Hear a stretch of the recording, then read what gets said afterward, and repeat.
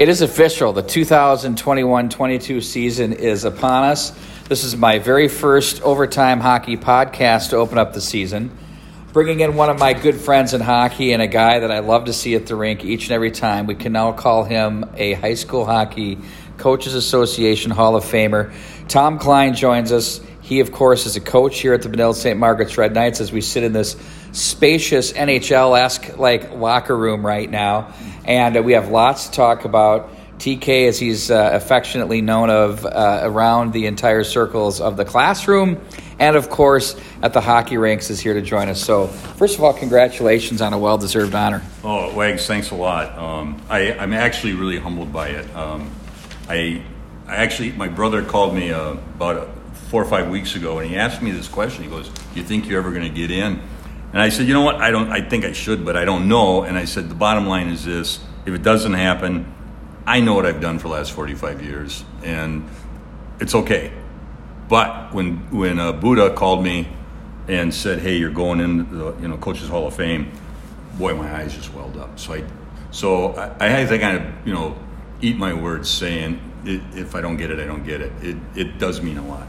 It's a defense mechanism, right? Yeah. Of course, Exactly. Buddha, of course, is Ken Pauley, whom I refer to him on this show as Buddha all the time. But for those that are just checking in with us, I think what I want to do with you is I want to work backwards with your career, because we were chatting before we hit record on this show, and just the stories that you have, and I know the people that listen to these programs are going to eat it up, especially if you were around the hockey scene. And I think it was kind of an interesting time when you were head coaching, specifically from the late 80s into the early 2000s. Mm-hmm. It was a different deal, and we'll go through all of that and your stops and how everything worked. But currently right now, you've been with the Red Knights at Benilde St. Margaret's for some time, 16 years. Started in 2002, and right now you can be found working with the goaltenders.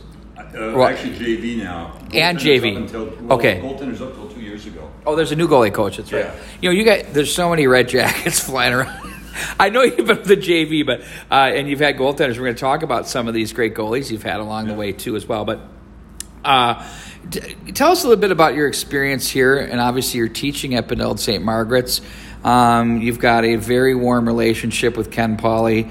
He's got a lot of close relationships, but I can say from my experience, when he speaks of you and about you, it's with clear reverence. No, we're close, and I actually played high school hockey with Kevin, Ken's older brother, and Dave, my younger brother, played football and hockey with Ken. And so the ties go back quite a ways.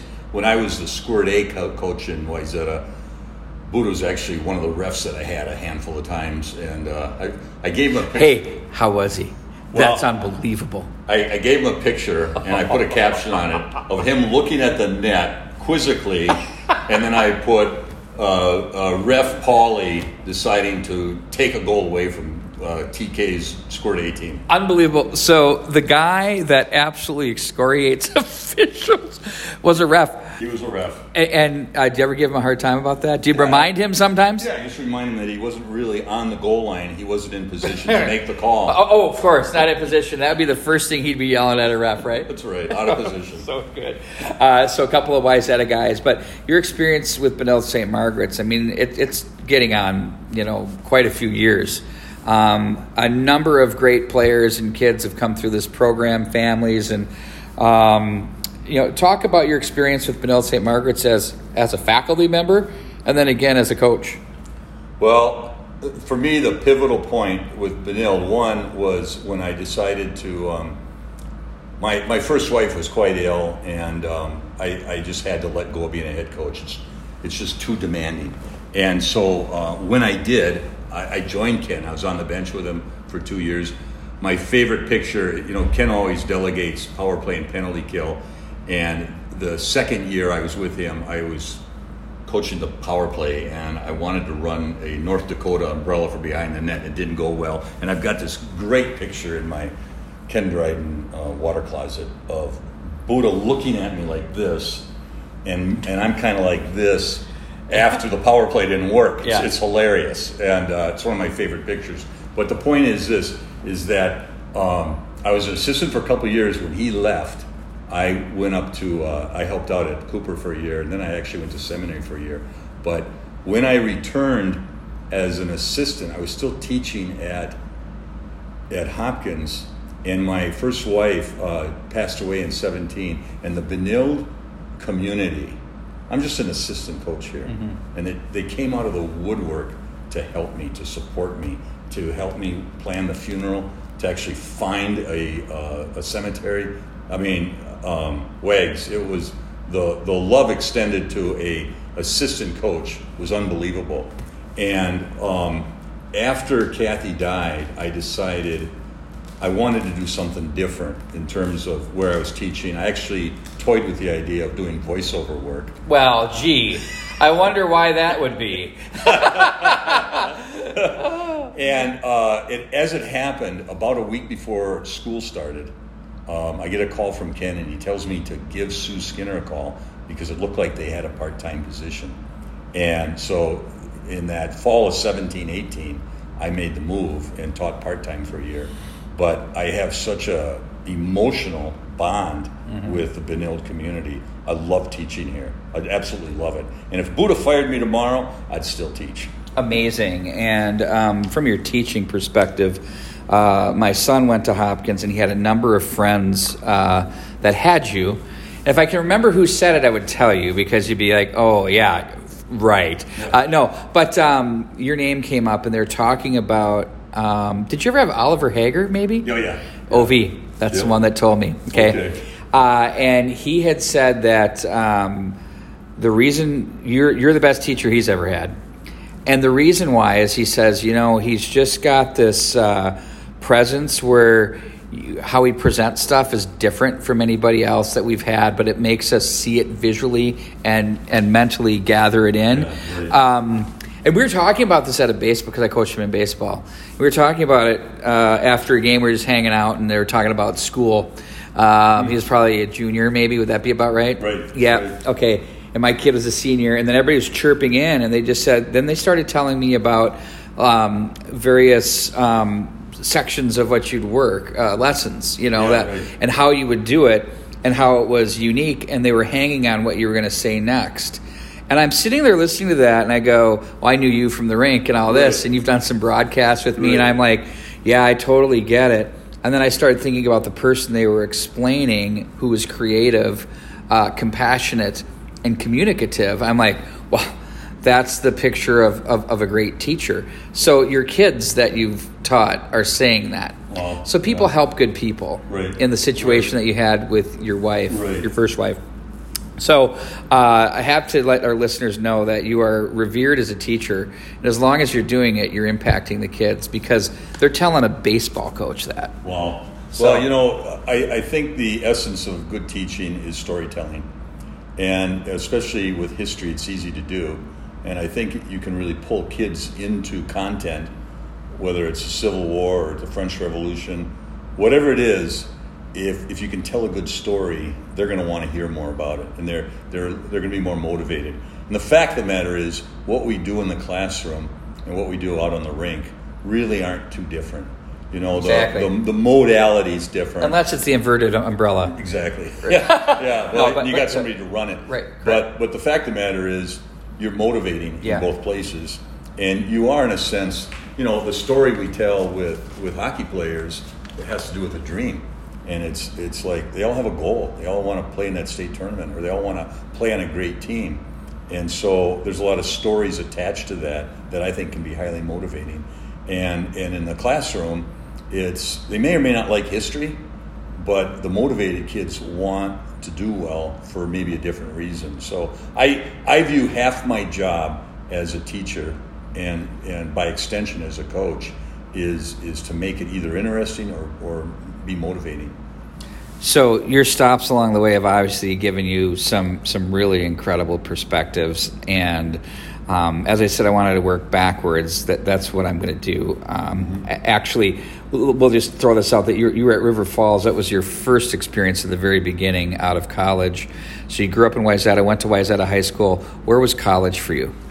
Well, actually, I went to River Falls for 2 years. I when I graduated from high school, I worked for a year, played in Harry Brown's junior league down at the old Golden Valleys ice arena. Did it have the bump at center ice? Well, being a goalie, I hated that bump on what would be the south end. Yeah. Because a guy could take a slap shot on the other blue line, which was actually lift up. Yeah, the blue line in that rink was like the old Rosso rink. It was maybe 10 feet at best. Yeah, and if a guy took a slap shot on the ice, it would hit that, and you'd be gloving it over your head. So it would ramp up. Oh, really ramp up.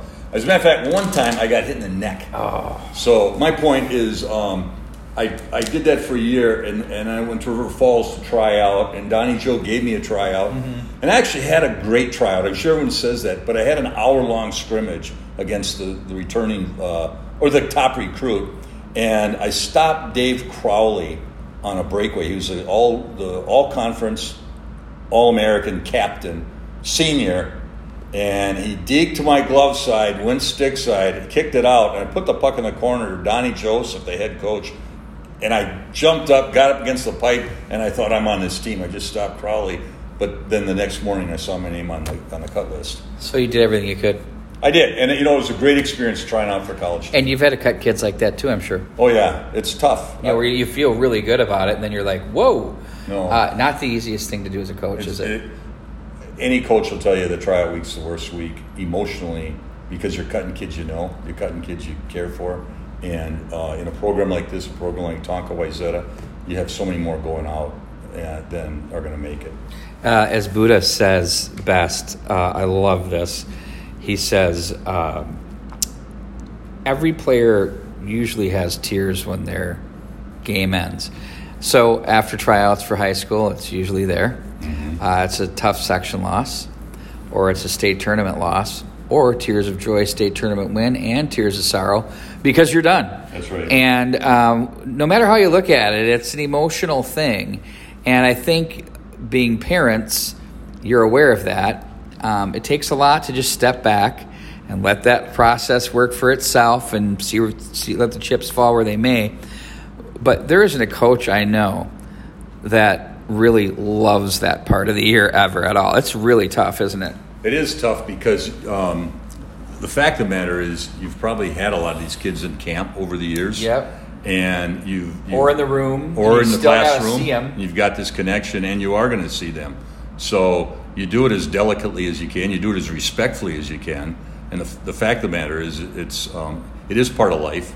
It's a hard part of life. But I'll tell you what, coaches get as emotional about it, not in the room with the kid, but the night before when you're making that decision, you don't sleep well. Because the best coaches were probably not good players, and probably all of us got cut at some point. Yeah. So we know. And totally you know agree. When I got cut at River Falls, I remember walking across the campus, and I went up to a tree, and I just leaned against the tree, and I wept.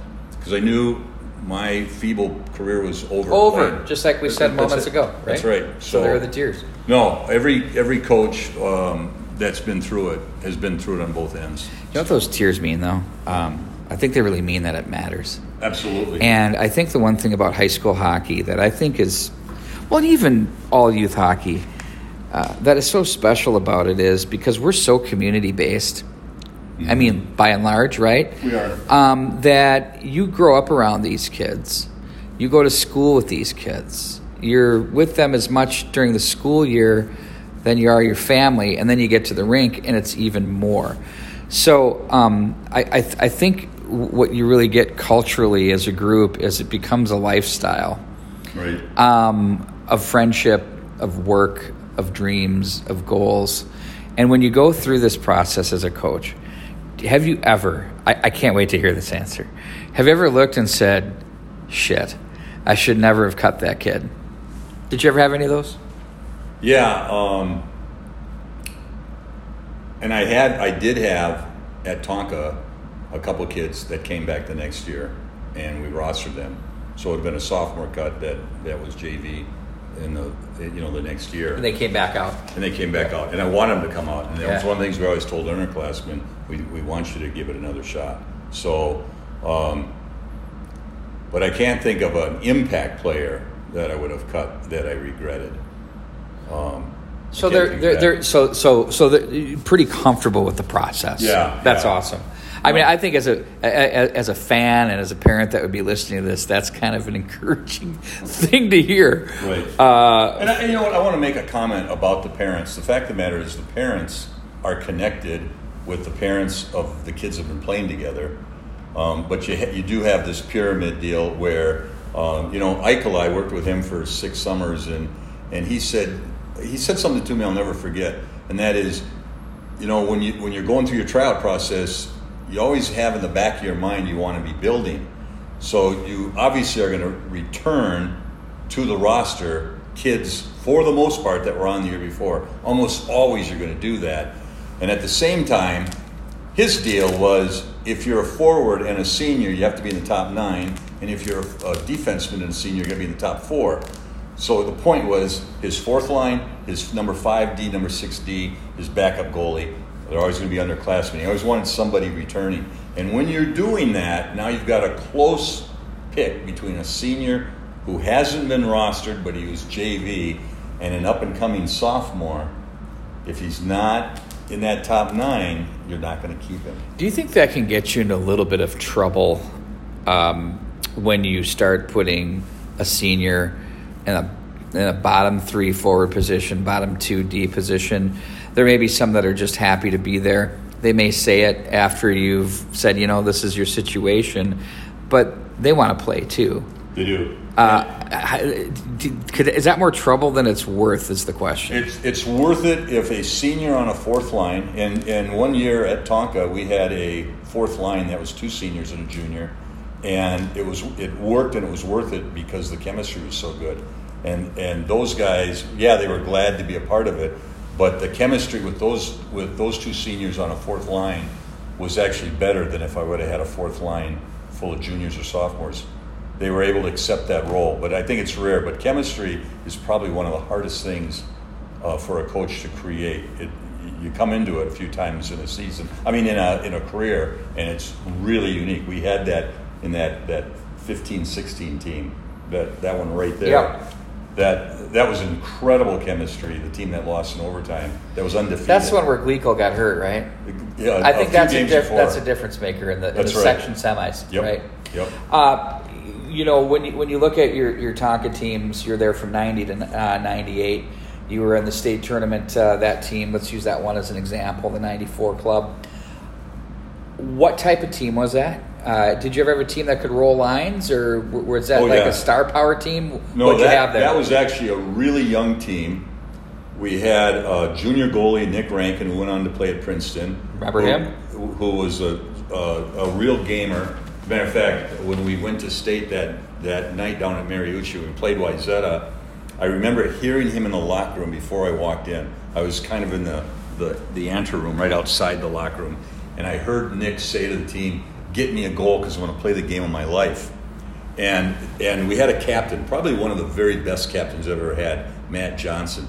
I remember him. Early in the season, it was a conference opener. We went over to Wayzata, and I remember him in the locker room before I walked in, or as I'm walking in, I heard him say, if we're going to win the conference, we have to have this game. And we won that game 3-0 at Wayzata. But that was a young team. It was the youngest team in the state that year. We had 5 seniors. And we had tremendous chemistry and work ethic. And if you look at our scores that year, they were all like 2-3 goal games, but it was all, maybe we scored 3 or 4 goals and we won 3-1 or 3-2, but it was a gritty team. 2 years later, when those sophomores were seniors, now we literally had 3 lines. You could not. Did you have Uric in that mix? Yeah, Uric was a junior in 94, a senior on the 95 team that lost. We had a 3-0 lead at Mariucci in the semis against Eden Prairie. We lost 4-3 in overtime.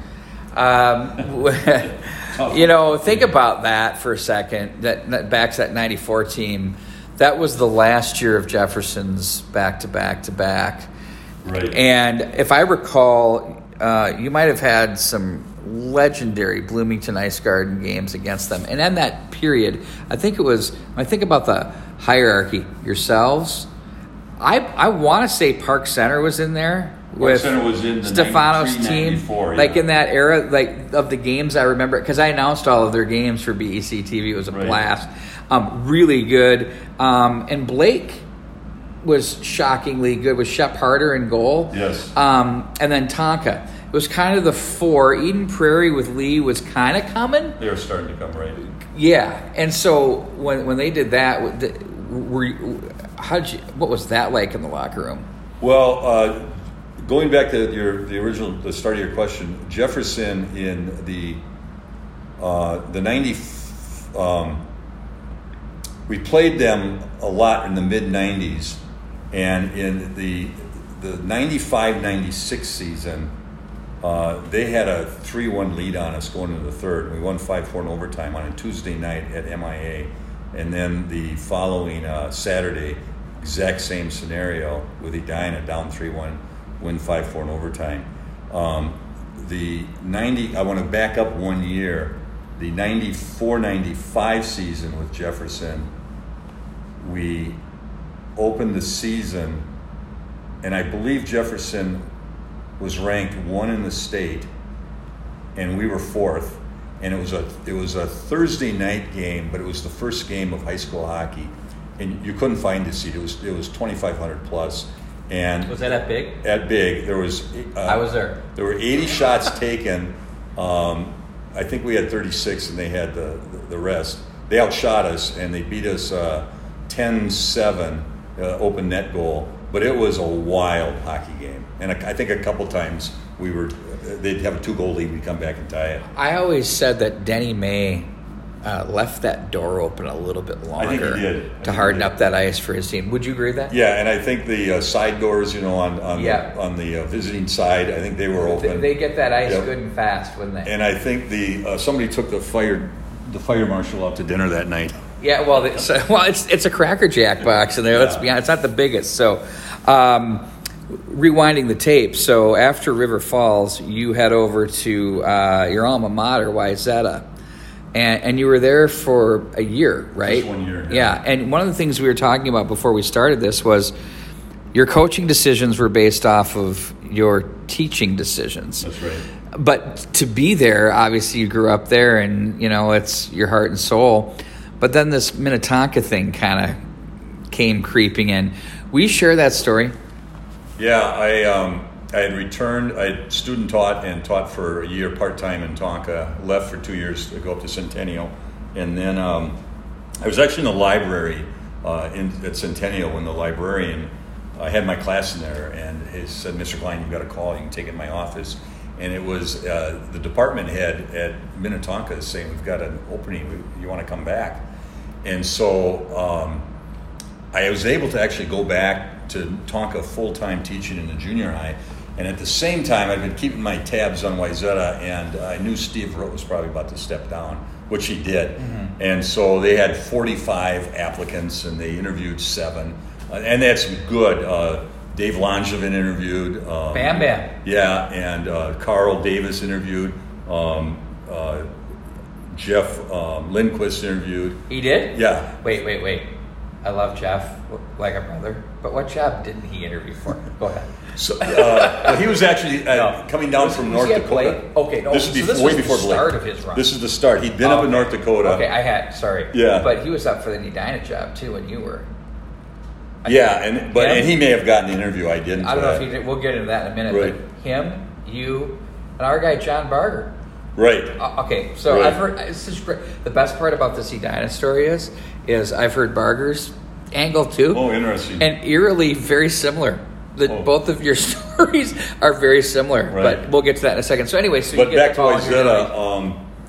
So there's the 7 guys that get interviewed. Oh, and Charlie Burrows, who was the Bantam the Bantam champion coach with this group a few years before at Wayzata, for youth hockey. But not a teacher. Not a teacher, no. Okay. So the 7 of us go through the interview, and then I get called back a week later. And I didn't know they weren't calling back other guys, but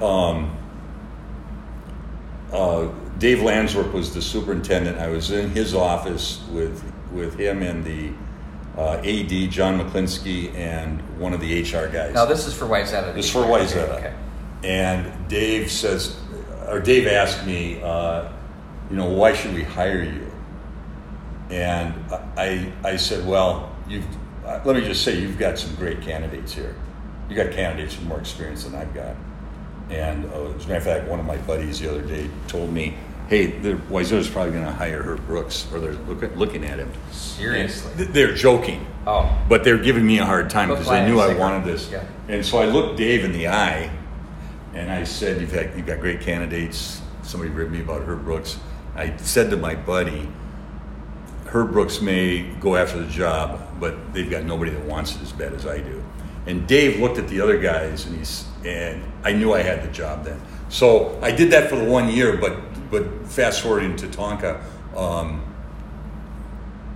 let me tell you one story about the Wayzata Tonka series.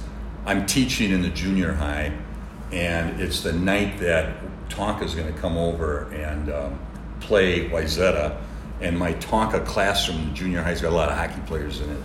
And so they wanted me to make a bet that if Tonka beat Wayzata, the team I'm coaching, I've got to do push-ups in front of the whole class. Awesome.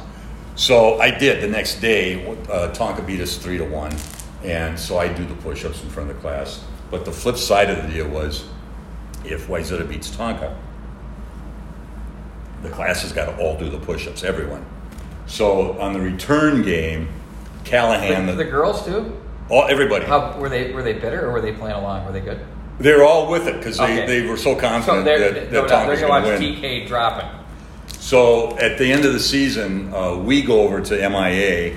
They've got Callahan, who I then coached the next year. But my point is, we get a goal.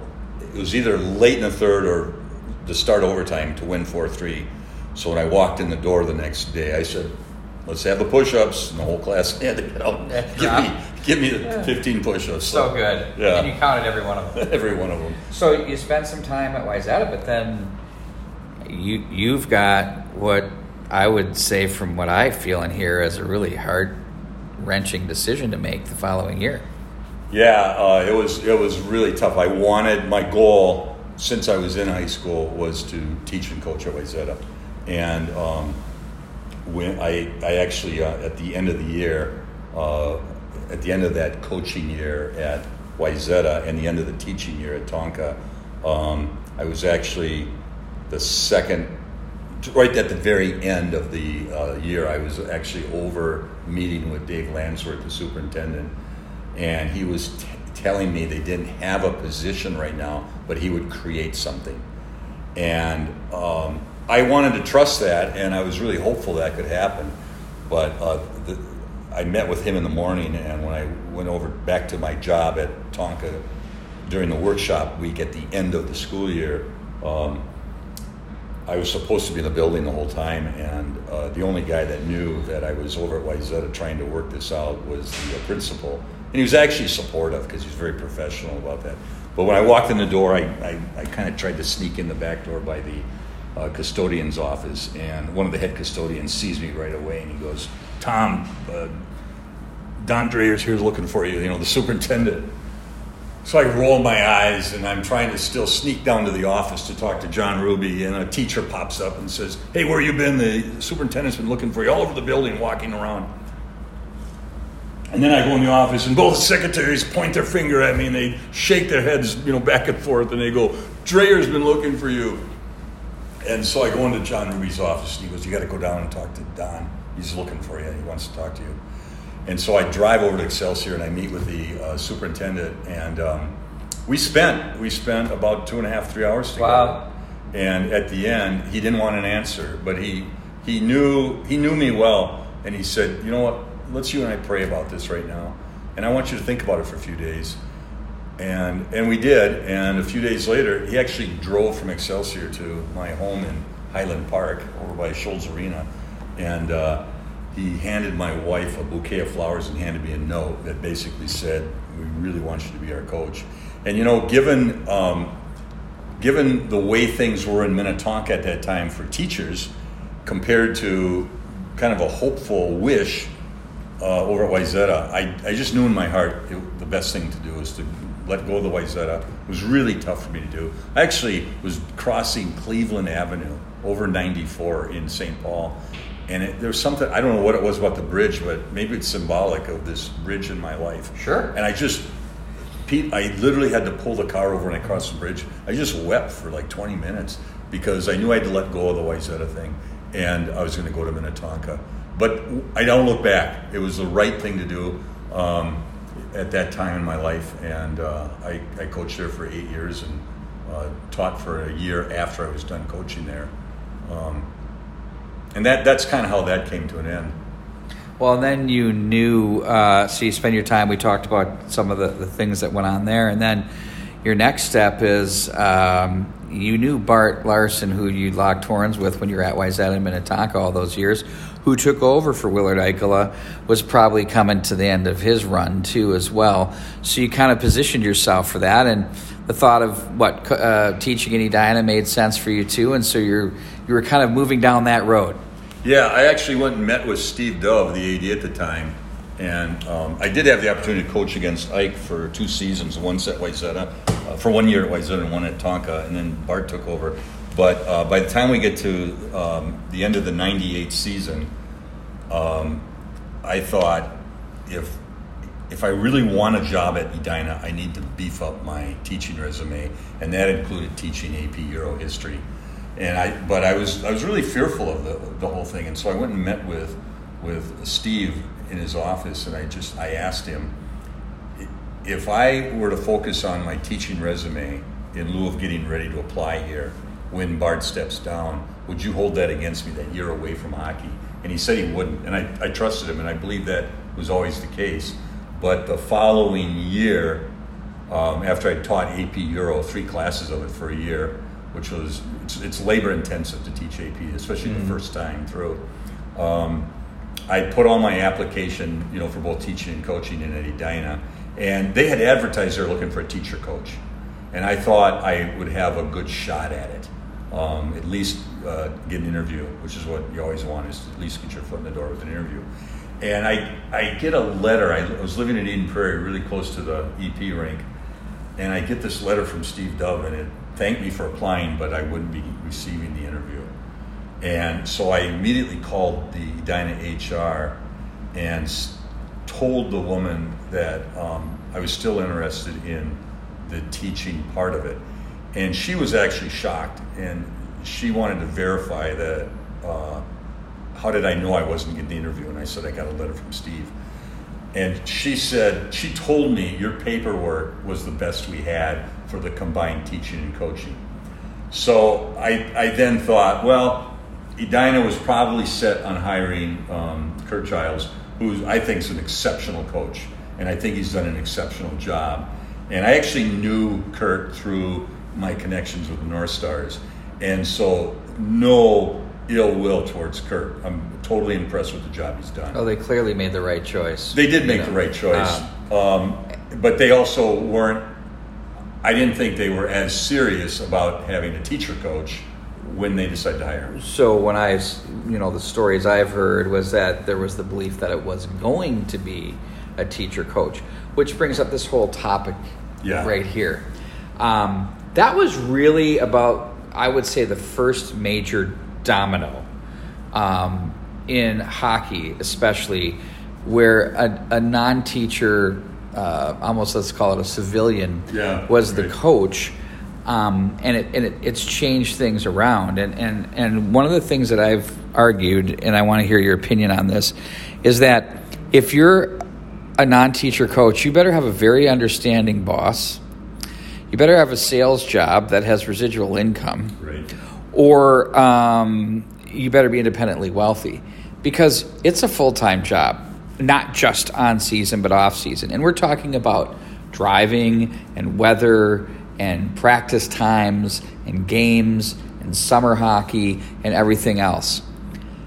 Do you think that the way high school sports are structured, that they benefit the teacher coach and fit better? And is it something you are sad to see go. Where do you fit in that realm of the non-teacher coach? Well, to the extent that co-curriculars are an extension of the high school, I believe the best thing for the athletes across the board is that you're seeing your coach during the day in the hallway or in the classroom. Mm-hmm. You know, you're having that ongoing contact. I think that athlete, teacher, coach, you know, student athlete, teacher, coach relationship is tantamount. I think it's really important, and I believe that you've really got to not be in the building as a teacher is a real challenge. And I think that the athletes miss something when they're not seeing that coach on a regular basis. Agreed. And that's my bias. Yeah. And that's my experience. And I think that's in a sense, in terms of the educational process, I think it's to the detriment that so many sports, so many teams in the last 15, 20 years have coaches that aren't teachers. Well, so then to me, just the fit professionally, because when your workday ends, practice starts, you don't have to rush from some other part of the Twin Cities. That's right. To get to a practice. If your prep hour is your last hour, great. Right. Then all you need to do is get to the rink and it fits, you're done, you go home. So I do think all of that plays into it, but I don't know if it'll ever cycle back, because it used to be guys like you and Buddha would go to college to become teachers because you wanted to coach. Right. And the fact of the matter is, you know, I took a gamble. I took a huge gamble to let go of the Tonka coaching to try to set myself up. In the end, the story turned out well because a few days later, Ron Selno calls me. It's the last day of workshop in the spring of 98 or 99. Were you kind of bummed out at this stage a little bit? I was really down. Okay. I really had hopes of getting that interview because I felt in the interview I'd do well. So Ronnie's a bright light, a beacon. Yeah, so Ron calls me. I'm actually at Minnetonka High School when he calls me, and he asks if I'd be interested. They'd interviewed some guys after Vinny. And he's with Hopkins. Yeah, Vinny steps down, and they had interviewed. Ron told me, "Hey, we've interviewed 5 guys, and we'd like to interview you." And I said, "Well, when do you want to do this?" I'm thinking he's going to tell me in like a week from now or whatever. And he says at noon, and I looked at my clock, and it's 11:15. Yes. And I kind of panicked. I said, "Ron, I got to run home and take a shower, and I'm not going to have a portfolio or anything with me. I'll just put a tie on, and I'll interview." Yeah. And so I walk in the door and back to the principal's conference office. There's 8 people in the room, and I just out of the corner of my eye, I noticed there's this whiteboard right behind where I was going to sit, and I didn't plan this out, but the way the interview went, somebody had asked me, describe my approach, and I said, well, it's eclectic.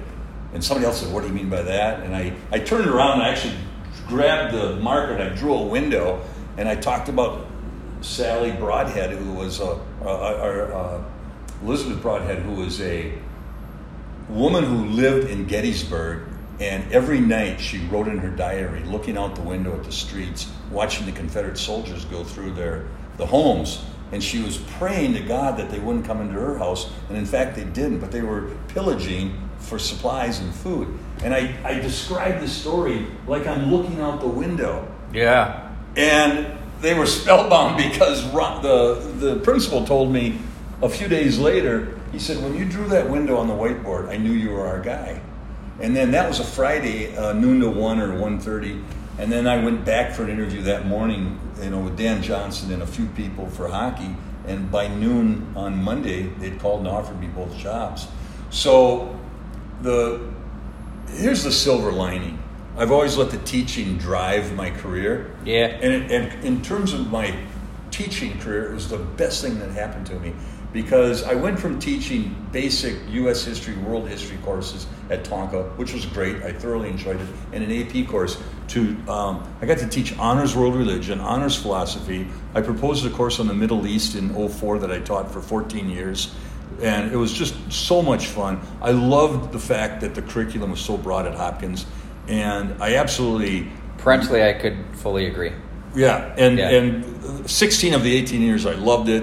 There were some dynamics that changed in terms of discipline policy that made it tougher to teach there. They had a 4-year period where you couldn't take the phone away from a kid if he was about all that. That was pretty tough. And when my first wife passed away, and the opportunity to move over to Benilde came up, I just jumped on it. And here you are now. It's an amazing story, and it's a Hall of Fame career story. And one of the things I have to ask, two-pronged question: what makes a good head coach? Well, I tell kids, both in the classroom and at the rink, a great coach can think like a player, and a great player can think like a coach. Yeah. And so I'm going to take Ken Pauley, for example. Because he was probably a better goalie than I was in high school. I wouldn't say probably, he was.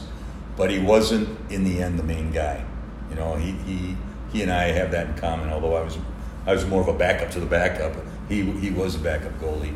But in the end, we both had this vantage point of being on the bench and watching the coach. Mm-hmm. And when you're on the bench or you're in the net, you're seeing the game, the bigger game, but you're also seeing the way players respond to coaches' decisions in game time on the bench, and you absorb a lot of that. And so I'm sure he would have been the same way I was, where you're watching interactions, you know, in the heat of battle, and you're thinking to yourself as a 17, 18-year-old kid, I wouldn't do it quite that way. Or I like what the coach just did. You're forming You're thinking for yourself. You're thinking for yourself because you have the opportunity as a backup to do that. But you also have the opportunity to see the big picture of the game when you're in the net, when you get that chance. For me, it was mainly practice. You know what the net does too, I believe, from my experience, is it allows you the ability as a coach to recognize what they're doing well, and it's impacting us. I think if you're a position player, you're more stuck on that side of it. But as a goaltender, you're seeing what's coming this way and what's going the other way, and you're understanding, I think, the most important word, why. Right. And so if you know the why things are happening, then you can get to the what and the how. Yeah, and you know, I had the opportunity when I was in River Falls. UW River Falls for years, probably 20 years, ran a clinic for collegiate coaches and a handful of high school coaches. And they brought in the winning NCAA basketball coach and the NCAA hockey coach. And I was a student back in 76, and I went to the AD that was running this thing, and I said, hey, could I attend this? He goes, no, it's not for students, it's for high school and college coaches in the area. And so then I said, well, is there anything I could do to attend it? And he said, no, there's nothing, you can't go to it, it's not for you. And I said, look, I really want to be a high school hockey coach someday. I'll do whatever you need me to do to help you. Could I just please attend this thing? And he said, okay, you set up all the tables and chairs and the podium and the mics. You get everything set up for me, and you can attend the hockey clinic. Well, the first year, Brooks is coming off that one of his 3 titles, the 76 title. Yeah. And I got to attend that. I got to sit in a room with the MIAC coaches and a handful of hockey coaches. There was about 20 of us, and listen to Brooks talk for 3 days. And the reason I bring that up, because you're asking about what makes a good head coach. Brooks was a psychology major. And so while he did some X's and O's with us, the underlying thread of his 3 days of talks with these coaches, one of the most incredible clinics I've ever been to, because it was this focus with the same guy for a Thursday night, a Friday, and part of a Saturday, was motivation. Talking about today's players need to be motivated, and he's taken it upon himself as the head coach to do the motivating. And I bring that up because that's the master of a guy like Ken Pauley, is understanding motivation. Now, he's not a psychology major, but he reads psychology, he teaches psychology, and he has the ability to know the difference between when you really got to push some buttons with a lot of emotion and when you're going to really appeal in a real simple way, logically, to the problem at hand. And he cares so deeply for his players and his program. And I believe that that I did that when I was a head coach, and I believe that I helped bring that to the program in terms of the role he wants me to play. And that is, do you really get to know players? Do you find out what makes them tick? And then do you push them where they need to be pushed? You know, it's the old kick in the butt or pat on the back. But he's a master at that. And the other thing, though, is in terms of the game, he loves that high pace, that fast-flowing game. And his practices are high-paced, and his whole thing is he's going to coach the game in a manner that is hard to defend. And John Wooden, the 10-time NCAA winning basketball coach at UCLA, once said the hardest thing to defend is not strength and it's not tactics. The hardest thing to defend is speed. And so I believe that that's the essence of his hockey coaching approach, and that is we're doing everything fast. So whether we're big or small doesn't matter. You're going to have a tough time defending us when we bring our game, which is a speed game. And it's fun to watch, it's fun to coach, and the kids love it. I believe it's the biggest recruit for Benilde hockey is the way we play the game. There are definitely fun ways to play the game and not so fun ways to play the game. And when you have the type of style that the Red Knights play, it's pretty much centered around allowing the players to go, giving them some responsibilities to make decisions, trusting them with that. Sometimes it's high risk and reward type thing, but at the end, they walk out of this locker room and they know they played the game hard, and they played it their way for sure. And one of the things about Wooden and the speed that you brought up, I know that Ken was instrumental in bringing Kenny Novak Jr. to the Coaches Association clinics a couple years ago, and yep. Mike Taylor from Egan leans over to Ken and says, "Oh my God!" He said he's like just started talking. He goes, "Oh my God, this guy's like not just the best coach in basketball; he's the best coach in Minnesota of anything." Yeah, exactly. And Buddha's like, "You know why he's here?" But Kenny was all about not skating to punish, right? But not having to run lines like they do or skate like we do here, but instead to play at a tempo and pace in practice in which they've gotten that and more in real-time situations. Yeah, you really want to have the kids in a position where when they get into the game almost feels slow to them compared Correct. To practice. When I was at Tonka, Steve Curry was our Bantam coach. He used to come over to my house a lot. Steve Curry was on the first 69, the first team in 69 that won a title for Edina. And Steve made that very similar comment to me because I used to ask him, tell me about playing for Ike and what was practice like. And Ike, I think, was the epitome of Vince Lombardi saying we're going to be brilliant at the basics. And so they were always working rushes, always working 3-on-2s. It was entry. Entry, always entry. Yep. And then really sound defensively. But Steve said we couldn't wait to get to the games because they were easy compared to practice. And I believe that Coach Pauly, with the high tempo in practice, has the guys convinced that, we play like we practice. The games are going to be both fun and easier in a way. What I think I've watched over the Red Knights teams the past 20 years, the ones that have worked under this style of play have had really quality defensemen. Players that could either stretch it with a pass, that's right, great, or use their feet. Yep, so it was a multi-dimensional approach off the end wall. Yeah, and when you face it, next to it's hard to defend speed, yep. It's also hard to defend like a fourth attacker on the second wave of defensemen coming in, or that D coming right down the middle when you've already had some forecheck and you've got possession, and now you got two guys in front of the net and you had two out, digging in the corner to get the puck, and it is tough to defend a defenseman that's got the green light to get involved, and he loves the D getting involved in the game. Okay, final segment of this podcast. This has been terrific. Oh, it's a lot of This fun. might be our best. It's the start of the year. That's right. I say it's a Buddha every time, too. He's going to die when he hears this. He'll be on the treadmill, too, I guarantee you. Let's think. Word association. Okay? If you can. One word to describe these top 10 goaltenders on your list that you've coached. I'm just going to start from the top. 1986, Minnetonka's Lance Madsen. Methodical and intelligent.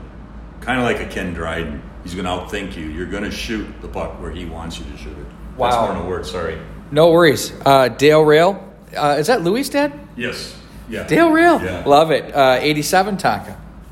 Dale, the incredible athlete. The guy actually ended up playing football at Duluth, but he was drafted after his junior year as a goalie by the Philadelphia Flyers. Correct. And then, by the way, Lance was drafted by the Hartford Whalers as well. Right. Moving on to 1990, Jason Skramstad went to Minnesota State Mankato. How about him? Yeah, just a great presence. Big kid. Really covered the net well. I'm just giving you what I think of first. No, that's the whole idea. We just bam, bam. I love it. Because if you do that, it's most likely true. Oh. Right? Because it's your first thought, right? Are you a psychologist now? I kind of. Why not, right? How about this one? St. Louis Blues NHL player and former University of Minnesota Golden Gopher, 91 Tonka alumni, Jeff Callahan. His name's banging around out here now. I think he's coaching some little ones. Yeah, Callie was an incredible goalie. He actually came to Tonka from Mound 2 years before. When I think of him, I think of the word presence, but I also just the word confident. He was incredibly confident. Body language, what I remember from him was always on point. Yeah. No, this kid played the angles, but some goalies have the ability to play a head game against the shooter, and he would have been one of them. The great list of goaltenders here, but this might be my favorite of all of them, was Nick Rankin. Skipper's 95. Rankin, total character. I know. Loved him. Right out of my mold. He, the thing that I think of every time I think of Nick Rankin is hearing him tell the team before the section championship game against Wayzata down at Mariucci is there's this little hallway that leads into the locker rooms. And I'd always wait and listen to the kids for a little bit and then step in. And Nick Rankin, I word for word said, "Get me one goal. I'm going to play the game of my life." Well, we got 4 goals. The third one or the fourth one was open net, but we beat Wayzata 4-1 that night. But Rankin, when he had to, he just stood on his head that night. It's stuff like that what makes a guy want to be a goaltender, because you believe that much that you can have an impact. That's right. Awesome. Another good one, I remember him very well, Rob LaRue, 97.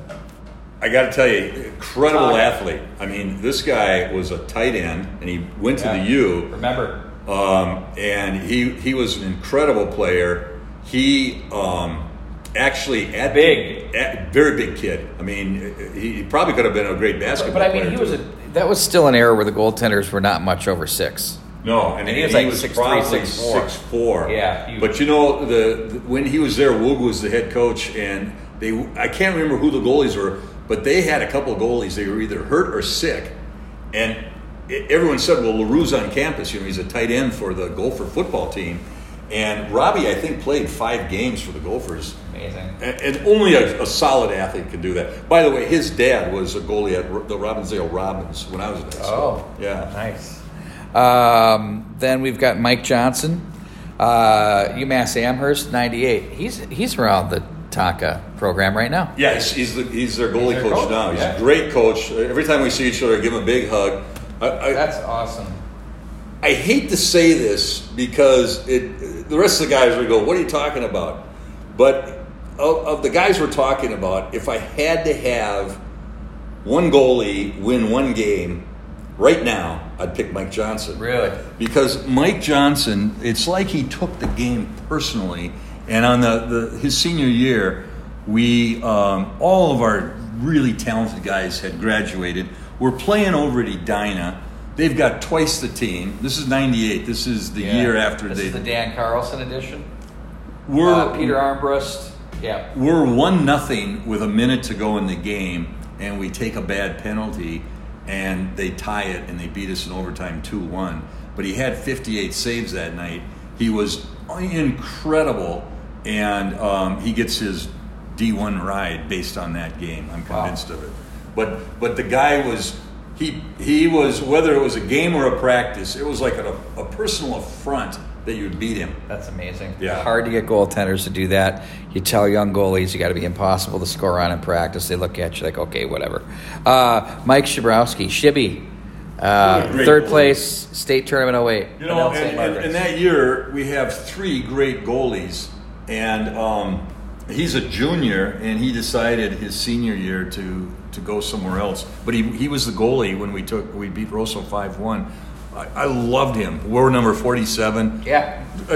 He was like Dominik Hasek in terms of this ability to be like having a slinky for your He wore spine. the same helmet. Same helmet, and he played the same way, and he was just a great goalie. And he plays at CC, and he ends up backing up at the U of M. From the Red Knights, 2010, Quinnipiac, Jacob Myers. I love Jacob Myers. Of all these goalies, he was like a son or a nephew to me. He and I actually went to a few Twins games together after he graduated. But he was a real character. As a matter of fact, I gave my old molded mask, the one I wore when I played it. I gave it. Jacob wanted it, and I had to give it to him. He gave me his stick glove. Okay. Yeah, I just saw it. Yeah, but he was a great goalie, real character. We were over at Hill Murray his senior year. They had a great team. They actually dominated the game. Jacob kept us in the game. It's a 2-2 game that ends in a 2-2 tie. And some St. Paul television, local cable, they wanted to interview him. And I happened to be walking by, and the reporter is talking about his play, and he says, "That's not my first rodeo." Oh, wow. Confidence. Yeah, but I look back at him and shake my head. No, it's confidence. I love it's like, do you know who I am? Then last but not least, a true beauty, 2012 state class AA champion, all tournament goaltender, played in the Ushel, the Knoll, and of course at Hamlin, Justin Qualley. What a battler that guy was. Yeah, and you know, the story of the championship game, obviously, is Grant Bessie scoring 5 goals, 3 of them shorthanded. Amazing. That's the story. Yep. But the second best player on the ice was Justin Qualley. And there was a point in the game where we had a 1-0 lead. There's a rush that results in just an incredible second effort save that's now a face-off that results in goal number 2 for us. And this is my biased goaltending coach position, but had Hill scored, I'm not saying they would have won the game, but it would have been, I think it might have been a different game at that point. Absolutely. It changes the complexion. And so that save now sets up the face-up. We get a goal, and I think it's like a turning point. Now, I might be putting too much on one save, but incredible gamer, and he wasn't going to be denied that state title. And so Bessie is the story, but the sub-story there, the big footnote is Qualley's play. You know, it's funny you bring that up because I was on the call for that one on KFan, and I remember saying it's Bessie 5, Hill Murray 1, right. Which it was. Right.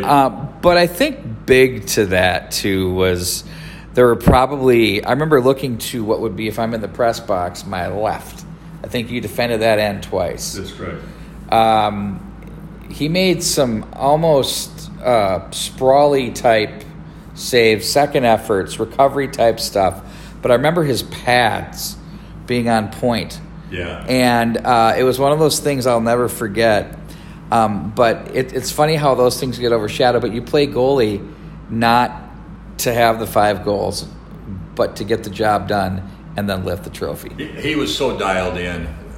We talked before each game, but I distinctly remember us talking about that. I actually asked him who were some of his goalie coaches over the years, and after we talked just briefly about that, I remember telling him, in the end, this is you, and this is your game, and yeah, there's a sellout crowd, but even if this was at the rec or outside, it's you and the puck. And he just was so dialed in. Look at the psychologist. Now you're the psychologist. Well, ultimately, he was the goalie, yeah. And the whole thing was, this was about him just doing his part. And he was so, if you had a laser on that night head out to the puck, infrared laser, his chest was always zeroed in on that puck between the pipes and out, playing the angle, the whole game. And so when you'd see these great second effort saves, it's still, the whole body is focused in on that puck. And to him, it didn't matter what the score was and what Bessie was doing. He knew when the puck's in his end, that chest and that nose was just like a laser, a focused laser beam, infrared light on the puck. And he just wasn't going to be beat. You could definitely see it, definitely. And it's like the game is slowed down. Well, I think that's going to do it here for our show. This has been an absolutely terrific... It's always like talking puck with you. Well, I could do it for hours. It's been a terrific journey here on this pod, but also watching your career. And, when you go to rinks in my world like I do, there's so many great people that you see along the way and you look forward to seeing. And the cool part about this is I come to the St. Louis Park Rec Center, and the two people I see are you and Buddha. Right. And it's the people that make this game so special, and it's the Hall of Fame that you're now a part of that recognizes said people. So tip of the cap to you, to all of the men and women that have done just such terrific jobs with coaching throughout high school sports. The kids have some great life lessons and values that they take from you guys. So keep it going. And I'm glad both of us survived COVID together at about the same time to be able to talk about this. And I got to give a shout out. I got married again 2 years ago, and I got through the COVID because my wife became my nurse, really took care of me. Sue. I'm giving a shout out to Sue. Believe me. Sue, thank you for keeping him here. That's awesome. TK, have yourself a great weekend. Thanks for joining the show. Hey, we'll see you at the rink. That's going to do it for Overtime show number 1. I'm going to have Goldie on coming up next with Goldie's podcast in a couple of days. So long, everybody.